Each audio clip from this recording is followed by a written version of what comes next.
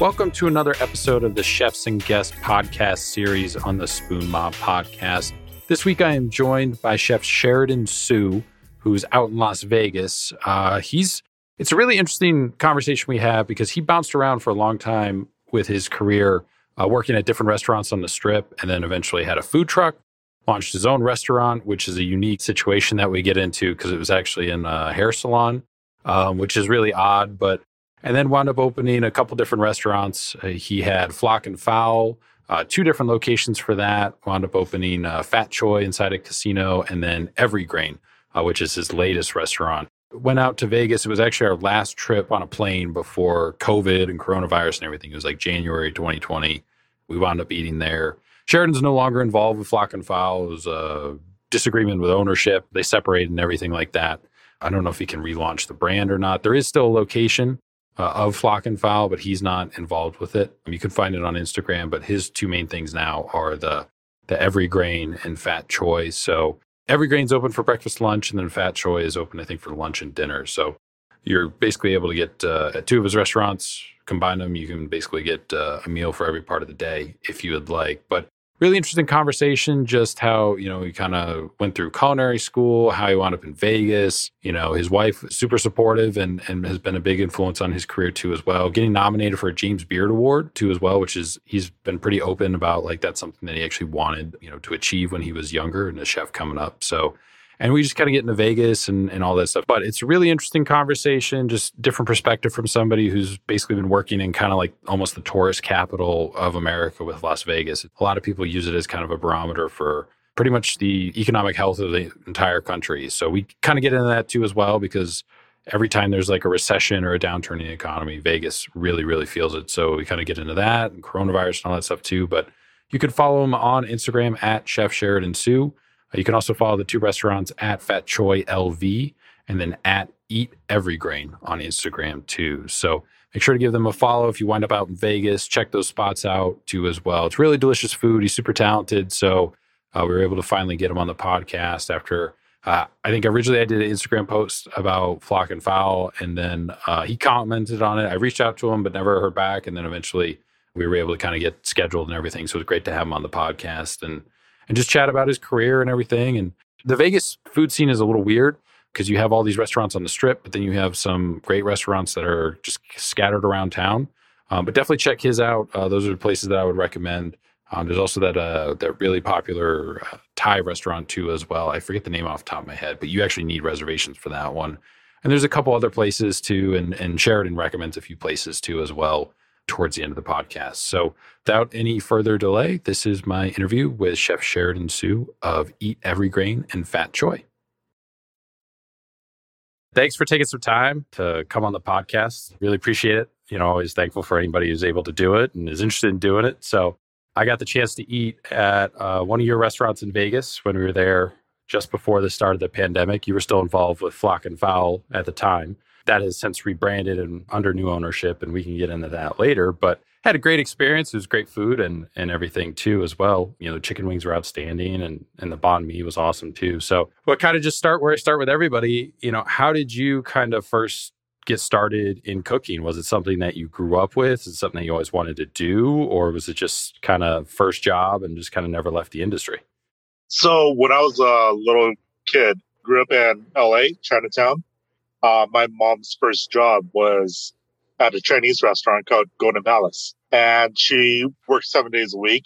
And oftentimes when I wasn't in school, then I would be hanging out at the restaurant. The cooks kind of, just saw me every day, took me in. I ran around the kitchen and, I just from there, saw dishes being transformed from raw ingredients into these beautiful plates. And that magic stuck with me ever since. I was probably 4 years old at the time. You've been in it since the beginning then, basically, since as long as you can remember, right? Essentially just around restaurants. Yeah, all of my memories from my childhood have been in a restaurant. I've always knew I wanted to be a chef from then on. So after high school, went out to Culinary Institute of America in Hyde Park, New York. Just been cooking ever since. Why did you pick the CIA? Did you, because I mean, that was across the country from where you were. So was it just you wanted to see New York, or like, why didn't you pick something that was on the West Coast? Because there were a couple schools, at least back then, I think probably that were along the West Coast, right? Absolutely. Yeah. There was a very good school out in San Francisco as well that I looked at. Johnson and Wales was another one I looked at. Just the reputation, the facilities that the CIA offered, it surpassed anything else that any other school could offer. Just diving into it, I just wanted to get into the best. You have a couple different restaurants. So do you think now the environment that we're in at culinary school, like, still makes sense for some of your employees if they're, interested in either getting into the industry, really hardcore, or, ascending the ladder and everything? Or do you think it's kind of a case by case basis, or hands-on experience is more valuable? What's your take on culinary school? For culinary school, it's definitely a case by case basis. I mean, if you could, afford that 20, 30,000 a year, whatever they're charging right now, it's a great way to learn. It teaches you all the basics. Once you get into the kitchen, you're, much more ahead than somebody just starting out. If you're willing to put the work in, I would probably tell you to stay away from going into culinary school and just, work from the bottom as, whatever it is, like prep cook, dishwasher.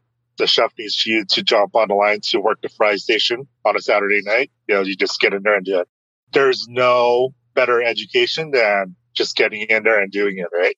I mean, if you could, afford to take on that tuition, yeah, I would recommend it. But for most people, I would say the real world experience, it's the best way to learn. Going backwards a second, when you started working in kitchens, did you start it out as like a dishwasher? Did you wind up start working for your mom in her restaurant, or did she like put you on the line, or how'd that work? Yeah, I did dishwashing, did prep work in the beginning before I went to culinary school. So back then, like, you had to show work experience before you were allowed into school. Now, I think these days they'll just take anybody in. But yeah, I definitely just started from the bottom. When you were in culinary school, did you pick French, or because I know like CIA has like three different, it's French, Italian, and I think Asian. Did they have that at the time when you were going through, or did you just have to pick French or Italian? It was mainly French. It was education was in French techniques. I would say I think our entire Asian course was probably 3 weeks long. Italian, yeah, it was another 3 week block, but yeah, it was mainly French. You worked while you were in culinary school, right? When you were going through it, because you were on a 2-year like program. Yeah, I was on a 2 year. Worked for some catering companies on the weekends. Did some work at the campus restaurants. Did they have just like a posting, or was there like a program that would help you get in with some of those companies, or how did you wind up doing like the banquet and catering stuff?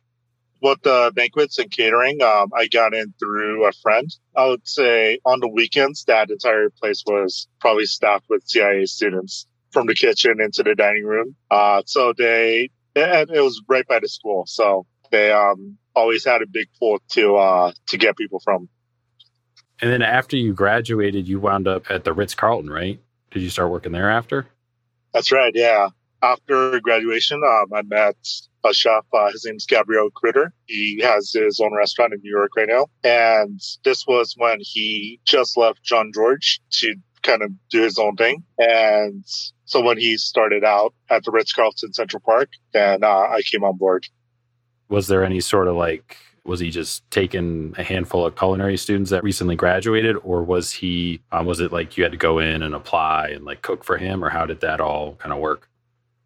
So that process, he actually was a speaker at one of the graduations at CIA. And that's when I found him and, I stopped him, talked to him, I wanted to see if I could, get a few minutes of his time. And, we just ended up talking, and he said, we just opened the Ritz-Carlton in Central Park. Would you like to come down? Just take a look. So I went down, took a look, spent a day over there, doing a studge. And after that night was over, he said, if you want a job, when do you graduate? Then, I'll save you a spot. You'll always have a spot. So that's kind of how it happened. Did you get to explore like a bunch of New York, like when you were in school and before you started at the Ritz-Carlton? Because I'm sure like once you started working, like that was probably all you did. But were you able to explore any of the city while you were there in your off time or? Absolutely. Back then, I think when I was first starting out, chefs at the school would always say, if you had a free day or a free couple of days, take a train down into the city and, do a stage. A stage is where, you go into a restaurant kitchen and, you spend a day, whatever they need, whether it was peeling shrimp or, peeling onions. Like you just spend a day in the kitchen and you see how they work, you see how they do things, and it's always unpaid in my situations. At the end of the day, they'll feed you and, you thank them and hopefully do it again or do it again somewhere else. It was a great experience. What are some of the places that you were able to stage at? Was there anything like notable, anything that people would recognize? One of my favorite places that I staged at was a restaurant called March. It was a great restaurant. Like from what I remember, it was like a 2-story townhouse that was converted into a restaurant. Yeah, I thought the food that they were doing was so special. And one of the dishes that I saw while I was there, it just stuck with me even, 20 something years later. And one of their signature dishes, they took a maitake mushroom, poached it in a parsnip broth. So they took whole parsnips, boiled it, and then just retained that broth. And then they would take a whole maitake mushroom, poach it in that broth. So it took on the sweetness of the parsnips. And then when they served it, it was that maitake mushroom in a bowl with some of the broth, some edamame beans and olive oil. And to me, that was like mind blown. Like it was so simple, but the flavor was just insane. And 20 something years later, I still remember that dish.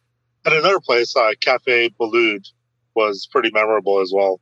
Really good chef over there at the time was Andrew Carmelini. And I went in there. I spent most of the time in that basement, inside the basement kitchen. And probably like the last half hour of dinner service or so half hour, then he would bring me back up onto the line so I could watch all the cooks kind of do their magic. So when you had some off time, was there anything in the city that like you really enjoyed doing that didn't involve like cooking? Like was it like Central Park? Was that your thing, or was it going to the ocean? Or it was my time in New York. It was really fun because I was very young guy. So I walked all over the city. However, I didn't have much money, so I didn't get to explore as much as I wanted to explore.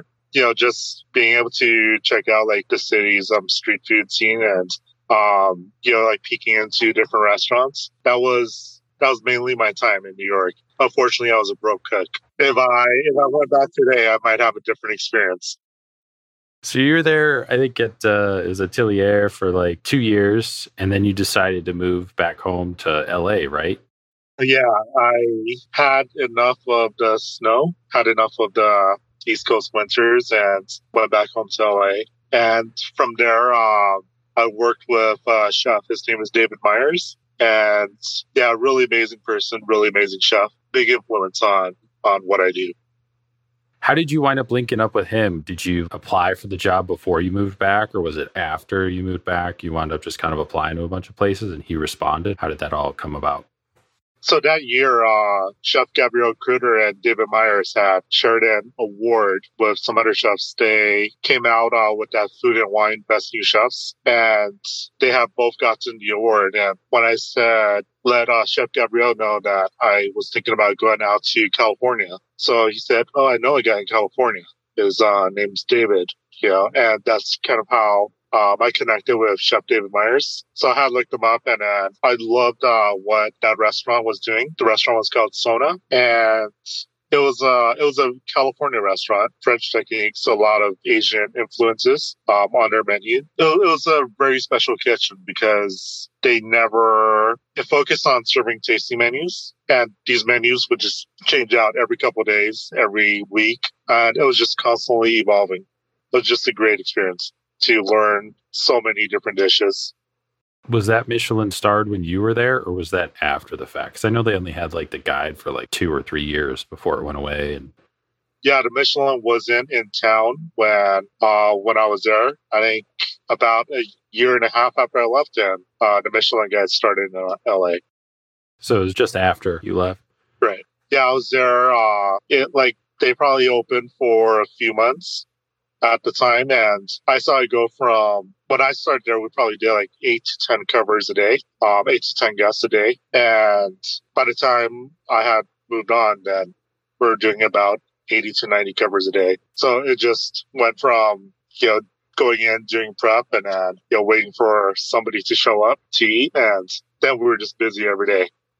Was it the same size kitchen staff the entire time? So like when you had that uptick, was there wind up being more cooks, or was it still just, 4 or 6 or however many of you guys that were in there? Yeah, it was always a small kitchen, whether we did a low number of covers because it was just a small kitchen. Everything was made from scratch. And when you looked at our refrigeration unit at the end of the night, everything was gone. So we prepped just enough for that amount of reservations. And, if we didn't use it, chef would make us throw everything out. And the next day we start fresh. So we made everything in-house and everything was made every single day. It was this pretty special place. From there, I think you wind up going to Vegas. How did that come about?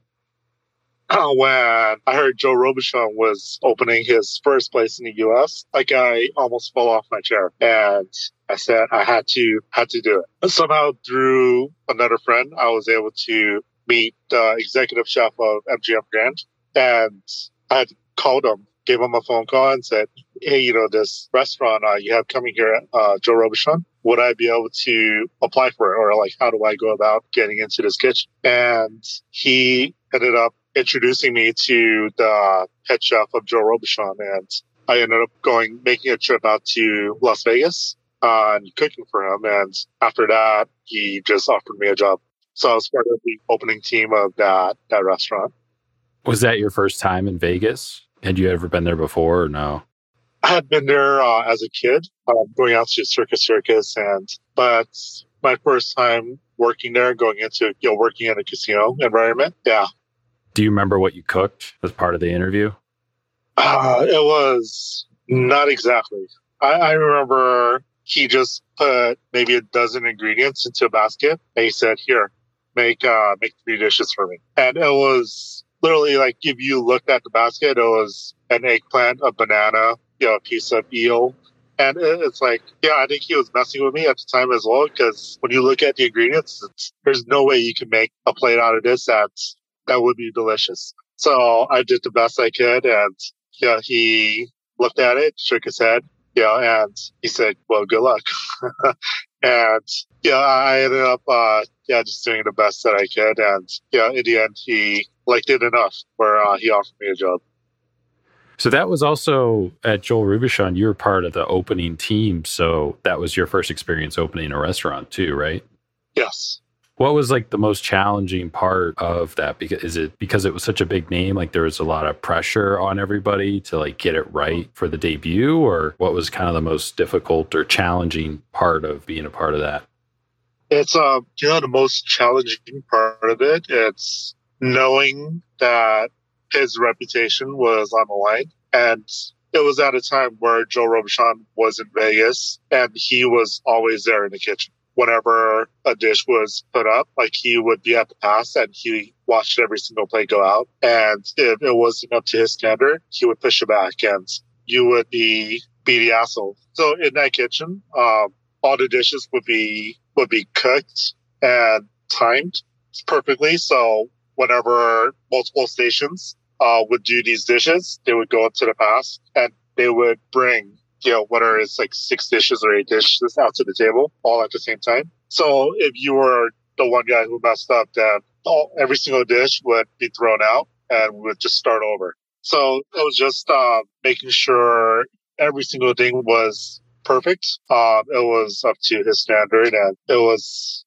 I would say that was just not even, I guess, the pressure that we put on ourselves to make sure he's satisfied.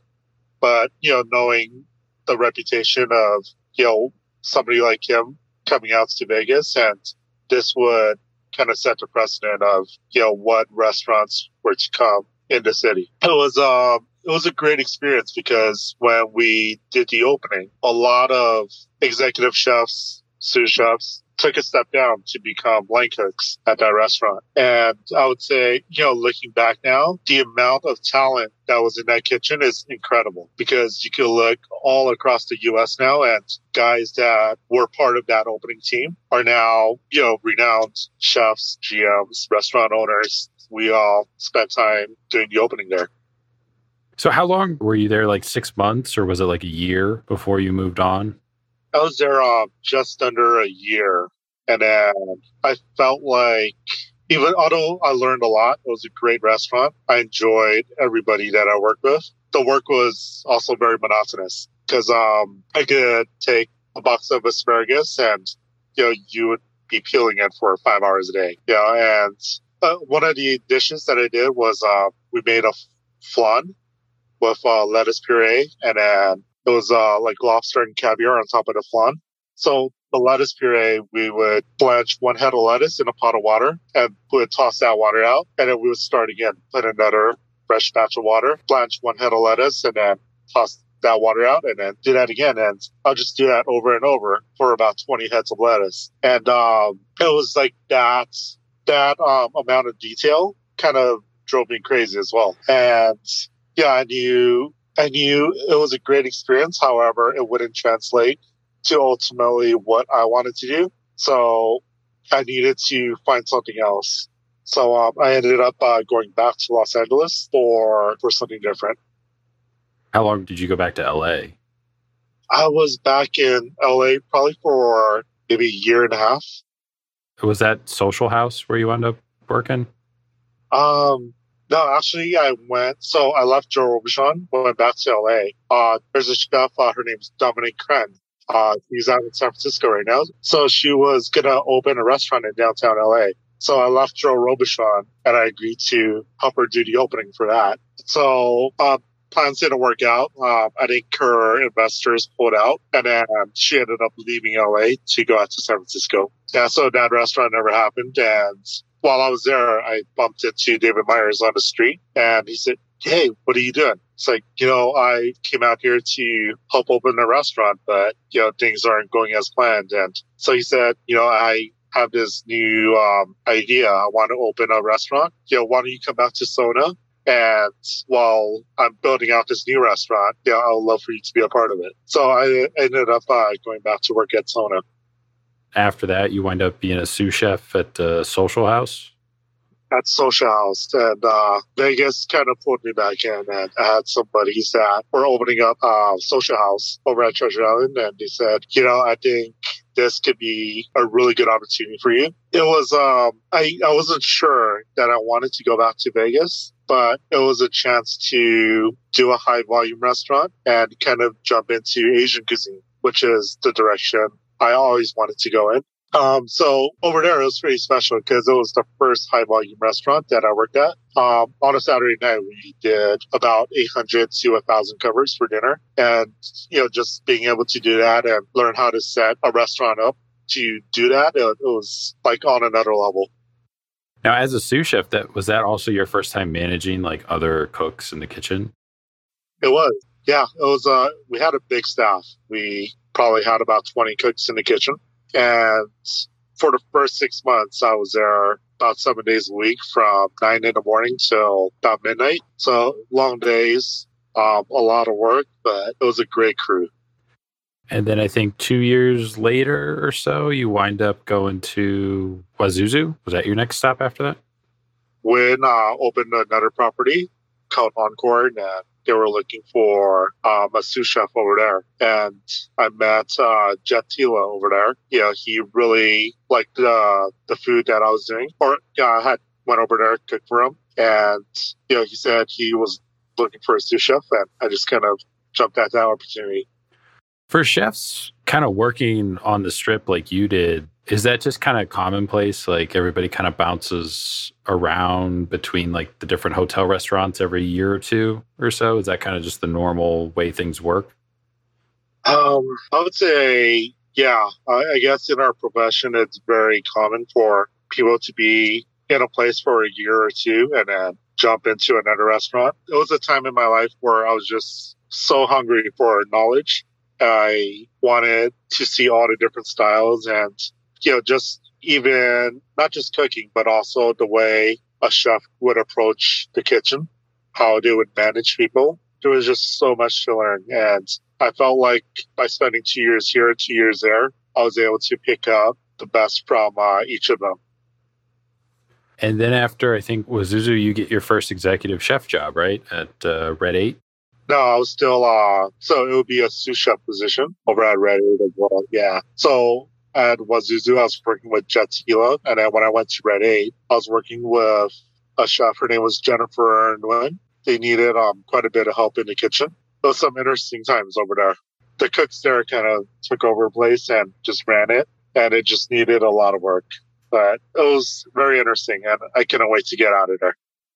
And then you go to Comme Ça, because you were only at Red 8 for I think 8 months, right? And then you went to Comme Ça?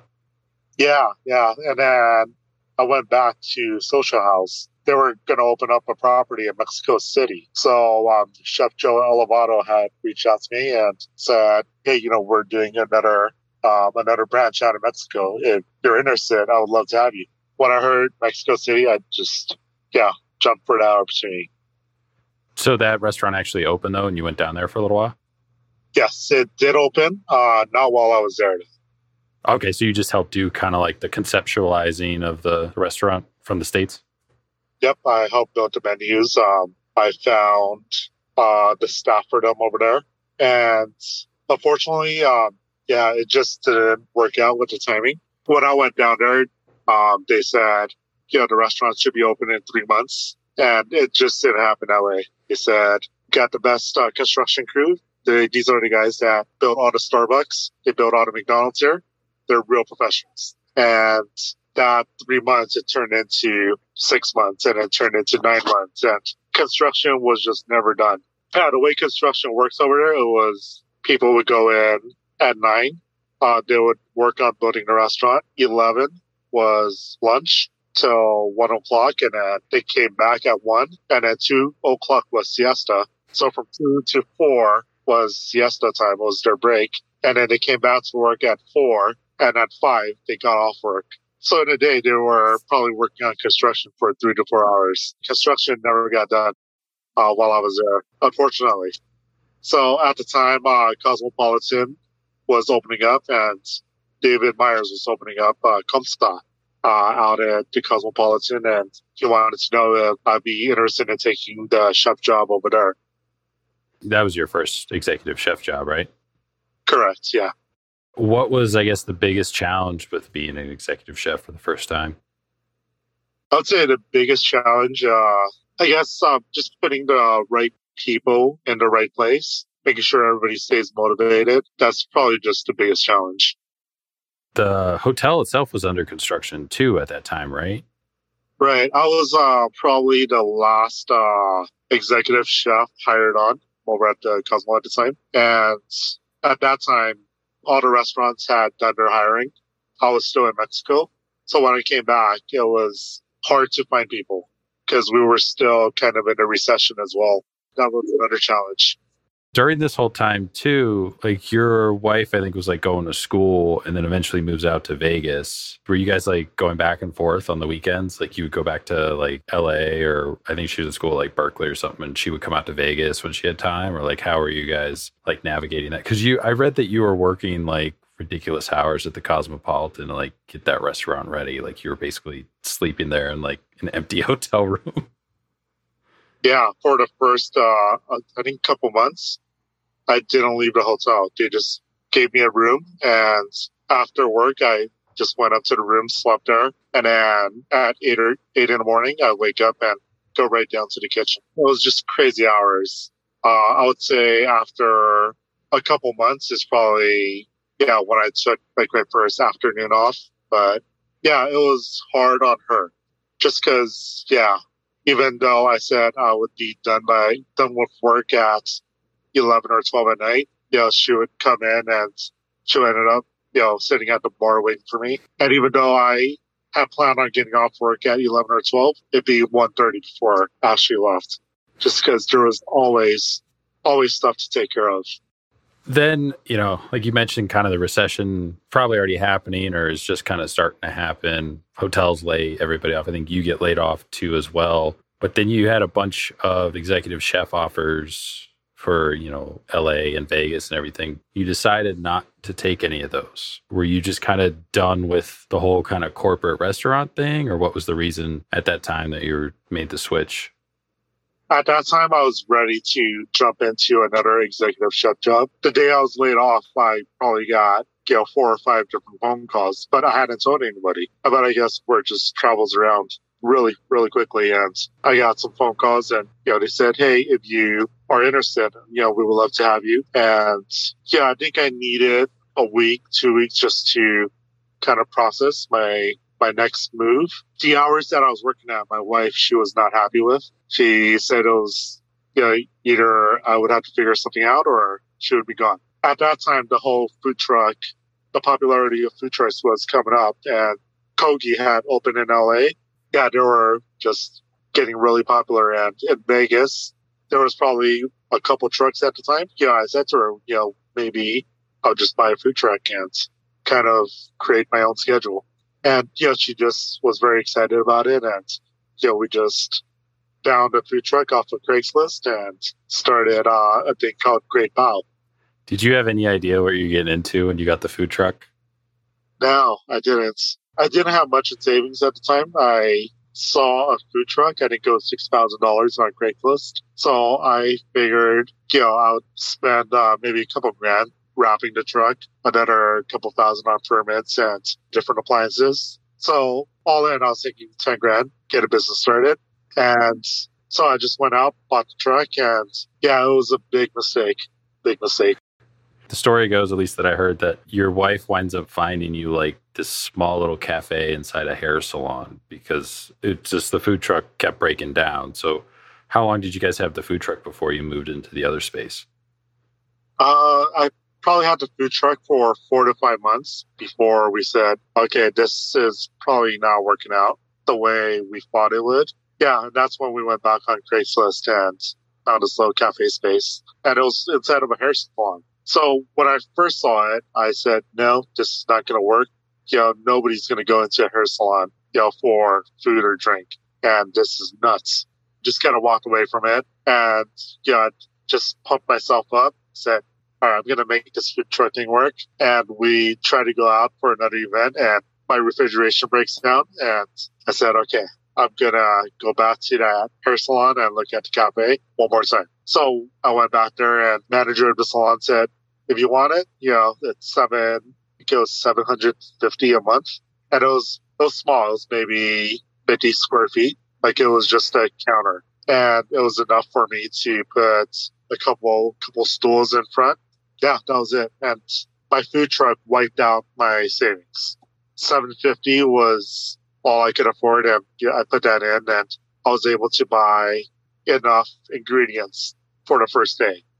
Were you able to use parts of your food truck for the cafe at all? The oven or something like that? Or was it just, you just got rid of the food truck completely? No, I still kept the truck. I was like, I'm such a dreamer. So I wanted to keep the truck. I wanted to make it work. And by keeping the truck, we were able to do some really cool events. So we ended up opening at the hair salon. And I would say our first day there, I sold two dishes. It was like $7 a dish. So I made $14. That first day was hard because I was open maybe, 8 hours? And, just selling 2 items. I went home, cried a little bit, said, I have no idea what I'm doing. And my wife came to me and she said, you know what? Just focus on doing good food and people will come. You got to trust it. And those words just kept me going for, the rest of the way. And then you guys kind of, I think, slowly get busy, but then eventually you guys have a feature in like the New York Times that come out. Did you feel the shift changing before that article came out, or was it after that it was just like overnight? We have this line around the block now, like what's going on? We slowly got busier and busier as the months went on. One of the food writers here in Las Vegas just reached out to me and said, hey, where are you? he just kind of fell off the face of the earth because he would be somebody who covered the strip, and that was it. And I let him know that I had walked away from the large scale restaurants and just kind of started doing my own thing. So he said, I'll do my best, come down, visit you. So he came out, had lunch, took some pictures, and I can put it out on Facebook or something. And then kind of all the other food writers in town noticed. So they started coming to me as well and, putting articles out. And that's when we started getting busier and busier. It's crazy that like one thing, then all of a sudden, just overnight, it'll just change just by one little thing. Absolutely. Initially when I opened at the hair salon, for me, it was still a little embarrassing, I guess. Just, to go from, a restaurant that was maybe a $4 or $5 million build out to, something that was in a corner of a hair salon where I'm paying $750 a month to rent out. And so I didn't really reach out to anybody, didn't really tell anybody about it. And I was just gonna hope for the best, I guess. How far away from the strip was the hair salon location? It was on Trump Indicator. So if you go from, I guess, where the Excalibur is, and you go west on Tropicana, it would be a mile and a half. So it's still quite central. You guys just wind up just grow and you get a bunch of business. Was the plan always in your head to eventually see if your concept would work in the cafe and then eventually look for a bigger space? Or did it just kind of happen naturally? Because I know eventually I think you get a offer to kind of revamp the coffee shop in the Eureka Casino and everything. And that all kind of stems from, your little salon restaurant that you had. Yeah. So the plan was always to see how much we could grow it. I mean, at the hair salon, we went from, having 2 seats, at the counter to, having 14 chairs. So we kind of took over the entire lobby of the hair salon. And it got to the point where whenever people came in, they weren't coming in for a haircut or to do their nails. They were coming in for the food. So it wasn't a great relationship anymore with the salon, and they kind of wanted to push us out. At that time, my wife was pregnant, so she didn't want that negative energy. She didn't want to fight with them. So we were kind of we were a little bitter going out just because we had a lease with them, but they were very forceful in the way, how they wanted us out. So at that time, we still had the food truck. We got back on the truck, and of course, things broke down again and again. That's when the owner of the Eureka came out and said, "Hey, you have a space available. If you want, take a look at it. We only ask that you keep the chicken wings on the menu, a Philly cheesesteak, and the cheeseburger. The rest, do whatever you want." So you basically just took kind of the Great Bao menu and then just kind of merged it with keeping those 3 things, and then were able to add some other dishes too? Yeah, absolutely. He wanted Great Bao to be in that kitchen, to be in that dining room. But when you walked in, that restaurant, I don't know if you've seen it, but right when you walk in, it just screams diner. And I knew calling it Great Bao would do it a disservice. So we kept kind of what they were doing before and just gave it a new life. But so when you go in, you could have a bowl of wonton soup. Across from you, somebody could be eating a hamburger, and your friends would be eating a pork belly bun and sesame noodles and buffalo wings. Why not, right? So it was just a fun place. Really great personality for the restaurant, and it became a hit the first day it opened. How did you come up with the name? Because Fat Choi, it's a pretty unique name. It was funny because my wife had come up with the name maybe 6 months before. So we were sitting in a cafe, and she just did a sketch of what the next concept would be. And so she did the sketch, and then, we just for fun, we started tossing out names, and, Gong Hei Fat Choi came up, and it was, it's a saying used during Chinese New Year's. So it's a wish for good luck, prosperity, good health, all of that good stuff, right? So Fat Choi comes from Gong Hei Fat Choi in Chinese New Year. So how did you decide to open a second restaurant from there? From there, I felt like at Fat Choi, I probably hit my ceiling pretty quickly, maybe a couple years into it. So I went on vacation to Taipei.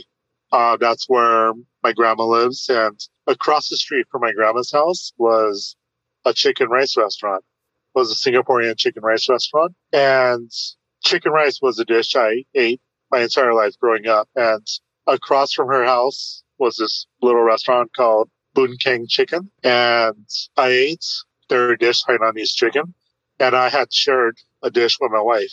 And we both looked up after the first bite and we said, holy shit, this was one of the greatest dishes I've ever had in my life. And you know how when you eat a dish, you eat something so familiar, but when you eat something that is so leveled up, it's like you just feel like you're eating it for the very first time. Like something magical happens in your mind. So that's what happened to me. And I said, you know what? We got to do this, but we got to do this in Las Vegas. And if everybody else had grown up on chicken rice, or everybody who grew up around me, but never experienced something at such a high level, I wanted to be the guy to introduce them to that. And, it's such a simple dish. It's very humble, but chicken, rice, and sauce, it's those three things together, and it just becomes magical when it's done properly. So I knew when I got back to Vegas, it's something I wanted to do. That was the main concept for Flock and Fowl originally, and then you kind of just added a few things. But the first location was pretty small, right? It was a pretty small location that you had. Yeah, so it was, we were zoned for 12 seats. We went back to the city and we begged them for more seats. They ended up giving us 28 seats. Yeah, so it was a very small place. We didn't have public restrooms, so we relied on our neighbors. It was a costume shop and a pawn shop, and we had to rely on them for restrooms. It was an interesting experience. Was that kind of the same situation with like Great Bow, where you knew like, all right, we're going to start the concept here and see how much it can grow and then eventually move it somewhere else? Or did you always kind of plan on having multiple locations? Because at one point you had, two different locations. That wasn't the plan at all, because I wasn't confident that Vegas wanted a chicken rice restaurant. So it really was just a restaurant born out of love, my love for that dish. So it was a passion project. I figured if I could do 30 plates of chicken rice a day, then that will pay the bills, that would cover rent. And that's all I needed to do. Like if I could do 30 plates a day and that's all the customers I have, I would be fine and I would be happy. So it was a restaurant that just started small, or I guess in my mind, it started really small. And the first day I opened, I sold the 30 plates in the first hour. And it was like, whoa, this is not what I expected. So the second day, I made 60 portions. And 60 portions we sold out in that first hour again. And it was like, whoa, this is insane. So from there, it just got busier and busier to the point where on a Saturday lunch, we would turn that dining room maybe 5 times for lunch. And we were only open from like 10:30 till 2:30 or 3:30. So it was a very short service period. Yeah, we had an amazing crew that knew how to work the dining room and work the kitchen, and everything came out so fast. And yeah, it was a really fun space to work at. Did you open the second location and eventually close the first one? Was that was kind of what happened, right? Because the first one needed like renovations and stuff, right? Original. It wasn't a good situation. So we ended up closing that restaurant. We brought on some investors to open up the second Flock and Fowl. And so we ended up closing that first one for about 6 months. Then that's when we went back to Sahara and reopened that other one. You wound up getting nominated, I think, for a couple of years for James Beard Award. And most chefs that I've talked to and know, most are kind of, always say awards are great, but, I never really wanted to win one or anything like that. But you're kind of one of the ones who was like, when I was a kid, that'd be pretty cool to like actually win. So what was it like kind of getting that call and like being nominated for something that you actually, as a kid, you were kind of like, that'd be really cool if that happened to me. And then it kind of does. It's one of those things like when I was starting out in my career, I wanted to be in these different magazines. I wanted my name in the newspaper. As like the more and more I'm in this business, those things became less and less important. So I would say when I first opened Flock and Fowl, it was never my point to open any of these awards. I just really wanted to share my love of the fish. So one day, when the nominations came out, my wife woke me up and she said, "Hey, you're nominated for James Beard." Like, no, this is BS. Yeah, you're just playing around. I'm going back to bed. So she goes, "No, no, no, you're nominated. Look, it's on the phone. It's on my phone." So yeah, it was totally unexpected and definitely helped our business a lot. So nice. It was a nice feeling. Then after, I think, kind of that September 2019, you opened another restaurant, right? Everygrain? Yes, we opened 2019. Yeah.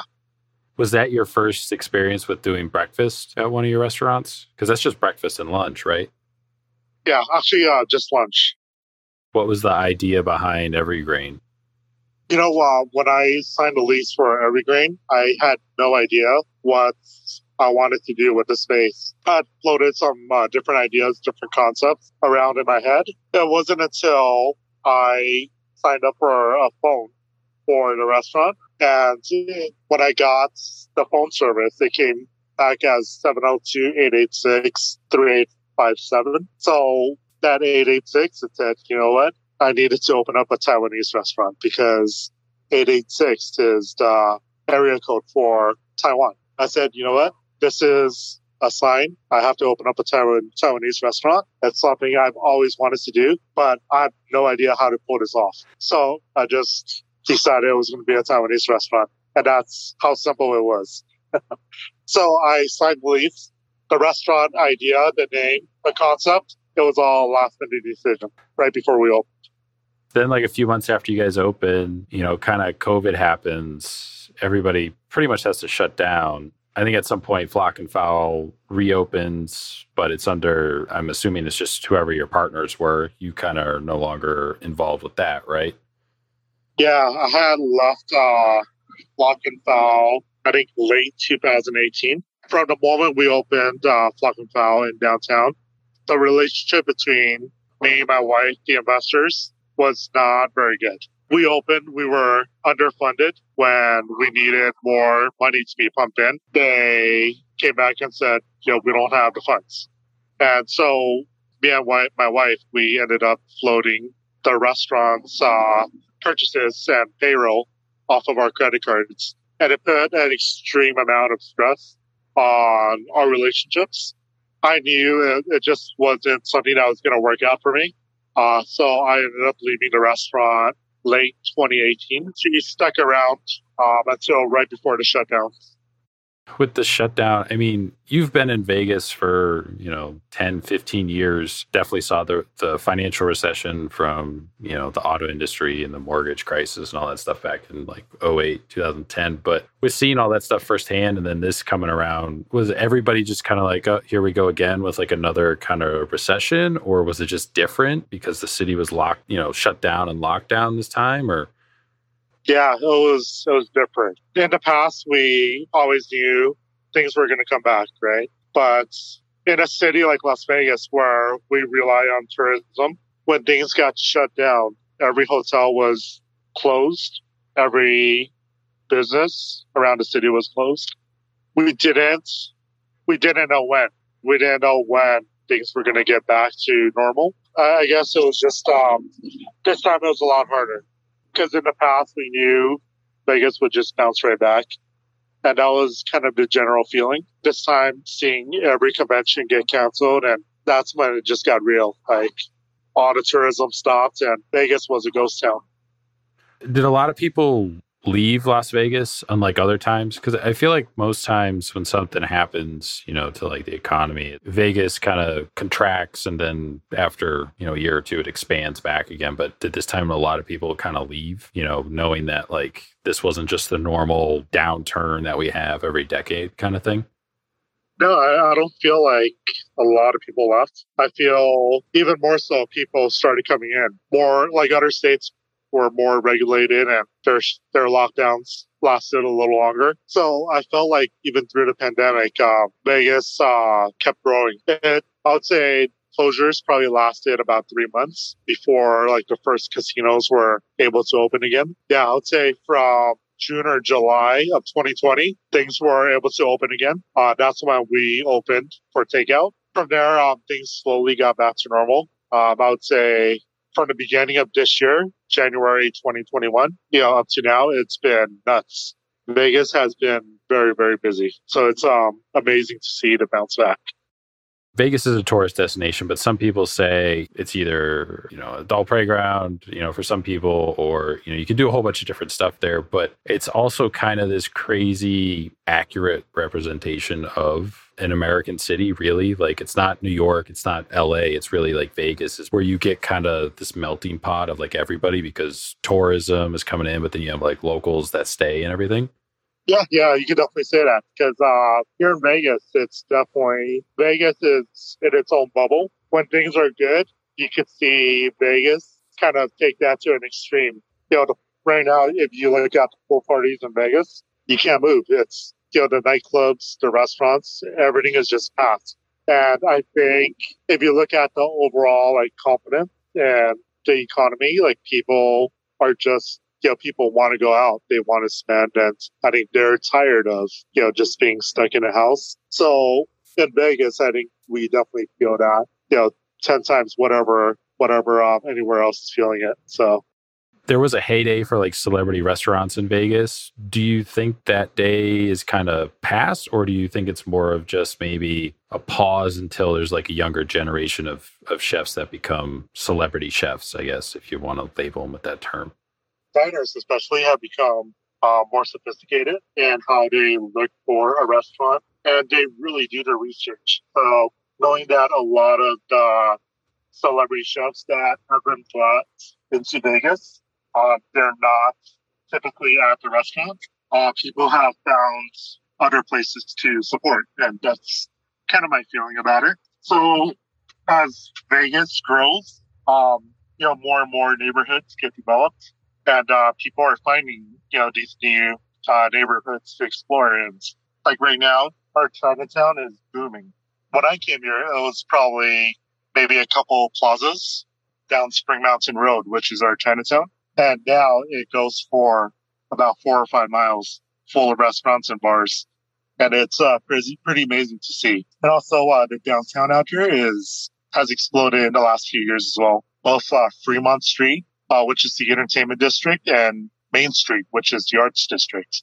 So both have grown tremendously. And when you go out to these places, you see the amount of people leaving casinos and restaurants, opening up shops. The people who dine there are usually out of towners as well. And they find these little gems around Las Vegas. And every month, every year, more and more days.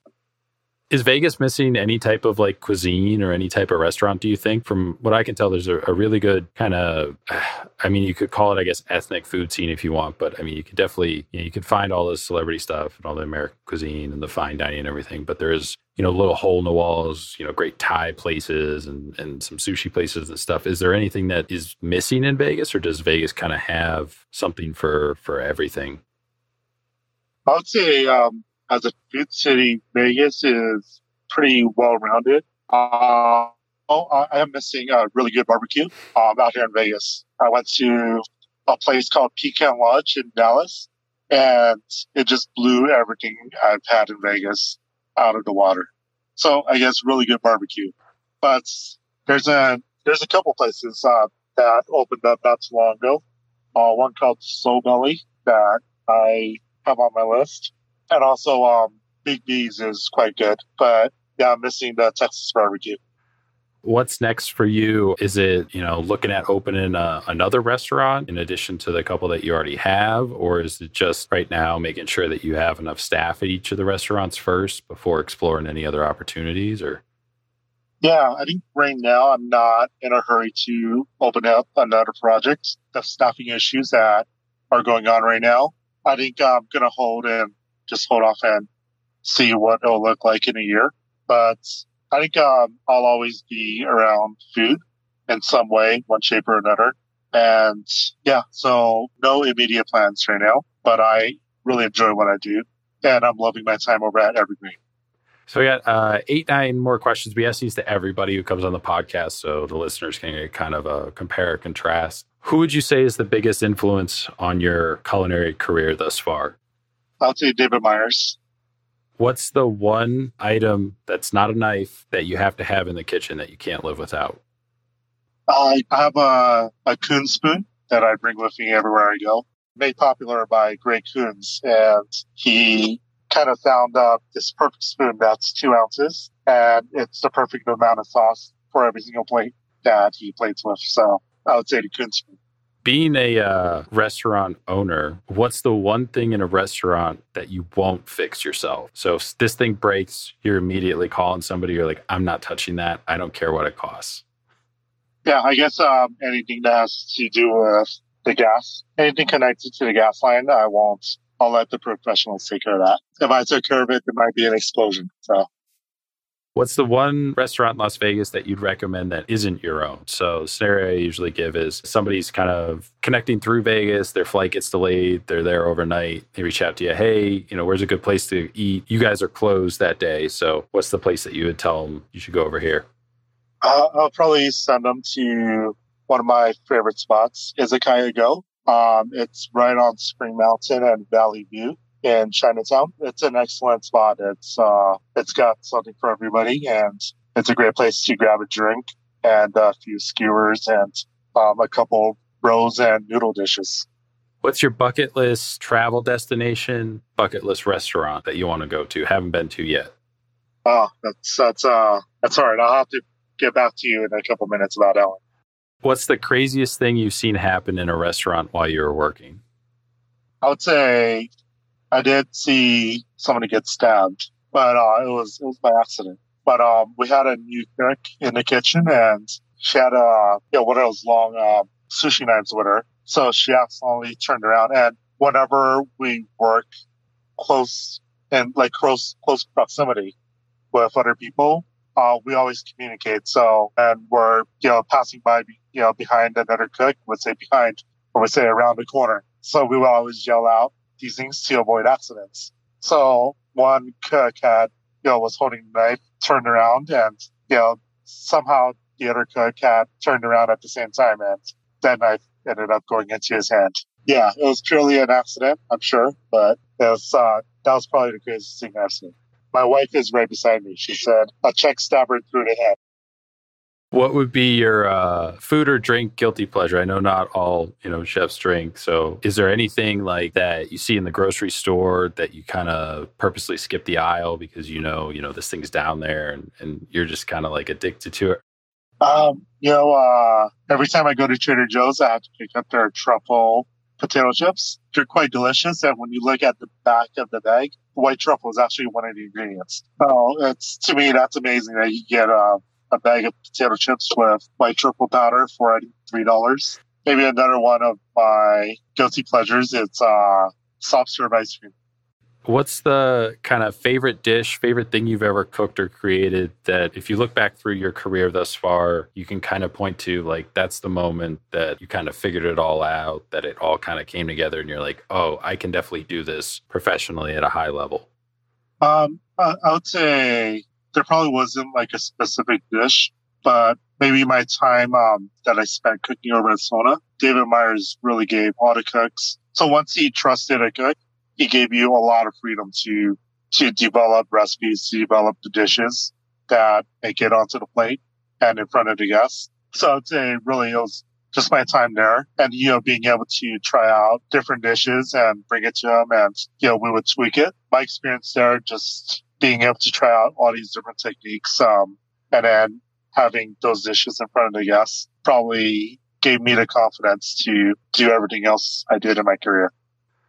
I'm an Anthony Bourdain fan, but not everybody is. If you are, is there a moment, a scene, an episode that stands out to you the most about him? Or if you aren't, was there a culinary kind of personality when you were kind of coming up in the industry that you were kind of gravitated towards, whether it was like an Emeril or like a Jacques Pepin or Jacques Pepin, I should say, or, Yen Ken Cook, anybody who's kind of on TV? doing some cooking or anything?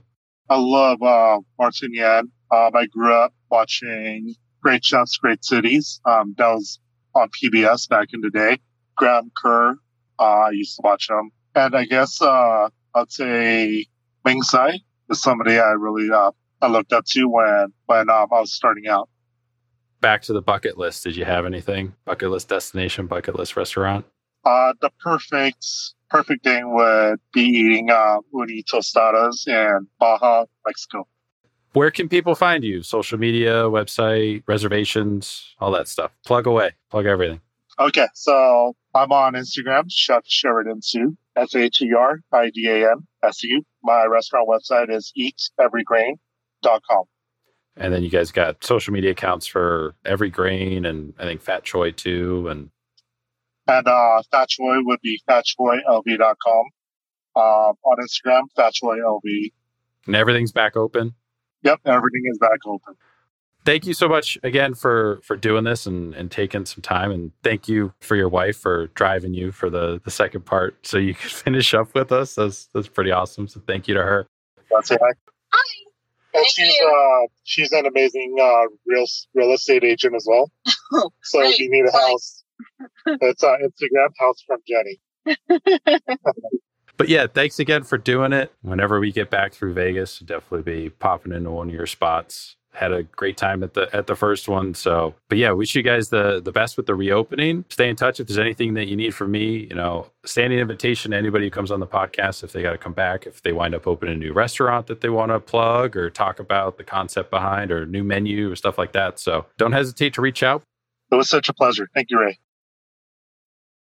Thanks again to Chef Sheridan Su for coming on the podcast, taking some time out of his schedule in the morning there. And I think his wife was doing stuff too as well. She kind of pops up towards the end there. She's a realtor. So if you're moving to Vegas and you need a realtor, make sure to hit him up and hit her up. Wife Jenny there. Make sure to follow him on Instagram. Like I said, at Chef Sheridan Su, at Fat Choi LV, and at Eat Every Grain are his restaurants because he's no longer involved with Flock and Fowl, even though Flock and Fowl was great, just, difference of business strategy and everything. So that's kind of why they split up. But he might be able to bring that back. I'm not sure if he owns like the naming rights to it or if that all got separated or something. I didn't really ask, but it kind of doesn't really matter. So, but he probably will incorporate a lot of those dishes on other menus as he opens, if he opens other restaurants and things of that nature. So make sure to follow them all on Instagram. Make sure to follow Spoon Mob on Instagram at Spoon Mob. You can find us on Twitter and Facebook. It's at Spoon Mob 1, I think, on Facebook and Twitter. Somebody had at Spoon Mob taken on Twitter. We don't do too much with those. They're all linked to the Instagram and everything. We're not currently on TikTok or anything like that. Maybe that'll be something in the future. If Ben or Katie wants to do that, more than welcome to it. And I can help support if need be. But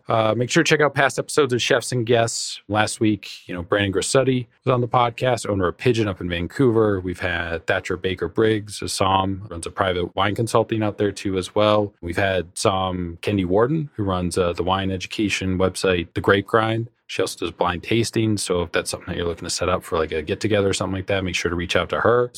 Greg Stokes over at Veritas and Accent, the wine shop that just opened up downtown. And we got a bunch more on the way. We got a bunch of chefs, some stuff recorded, some others lined up. So we're just going to keep putting them out every Thursday until we kind of run out. And then we'll take a break and reset and get more. Like I've said before, we're trying to do at least, 25, 26 of these, kind of one for every other week, 52 weeks in a year. But I think we'll get past that, which would be awesome, kind of surpass that goal. And, we're appreciative of everybody who's listening, everybody who's, downloading the podcast, helping spread the word and everything too as well. So if you're new to Spoon Mob, make sure to check out the website, spoonmob.com. Something new always goes up every week, pretty much. Either it's a new chef profile, course pictures, stuff like that, wine breakdowns too as well. There's a section for there if you're looking for a wine or recommendation or something like that and nothing strikes your fancy from, whatever the sommeliers recommended when they were on the podcast. So check all that stuff out. Make sure, like I said, go back through the catalog. Let's do Parts Unknown. Me and Ben rewatch Anthony Bourdain episodes. We're about halfway through it now. So check that out. There's some old restaurant reviews in there too as well. Just taking a break from those. Might bring those back in like a different format or something like that. Just not sure. Kicked around that idea. But right now it's going to mainly be the Parts Unknown series and Chefs and Guests. We'll go from there. And I got some other ideas floating around. Want to keep doing what we're doing so far. Really appreciative of everybody. There's always more stuff on the way. So really happy with how everything's going so far. We had a magazine article thing come out in Columbus Monthly, the July issue. So check that out. Posted on Instagram too as well. But a lot of good stuff in that magazine. So shout out to Aaron Edwards and everybody at Columbus Monthly for the little feature, and hopefully be able to link up with them again too sometime in the future or what have you. We're a little past a year into doing this, with the chef interviews. We're a little over 6 months in. So really happy with how everything's, come together. More stuff on the way. Really appreciate everybody listening. Continue to help spread the word, and we will talk to you guys next week.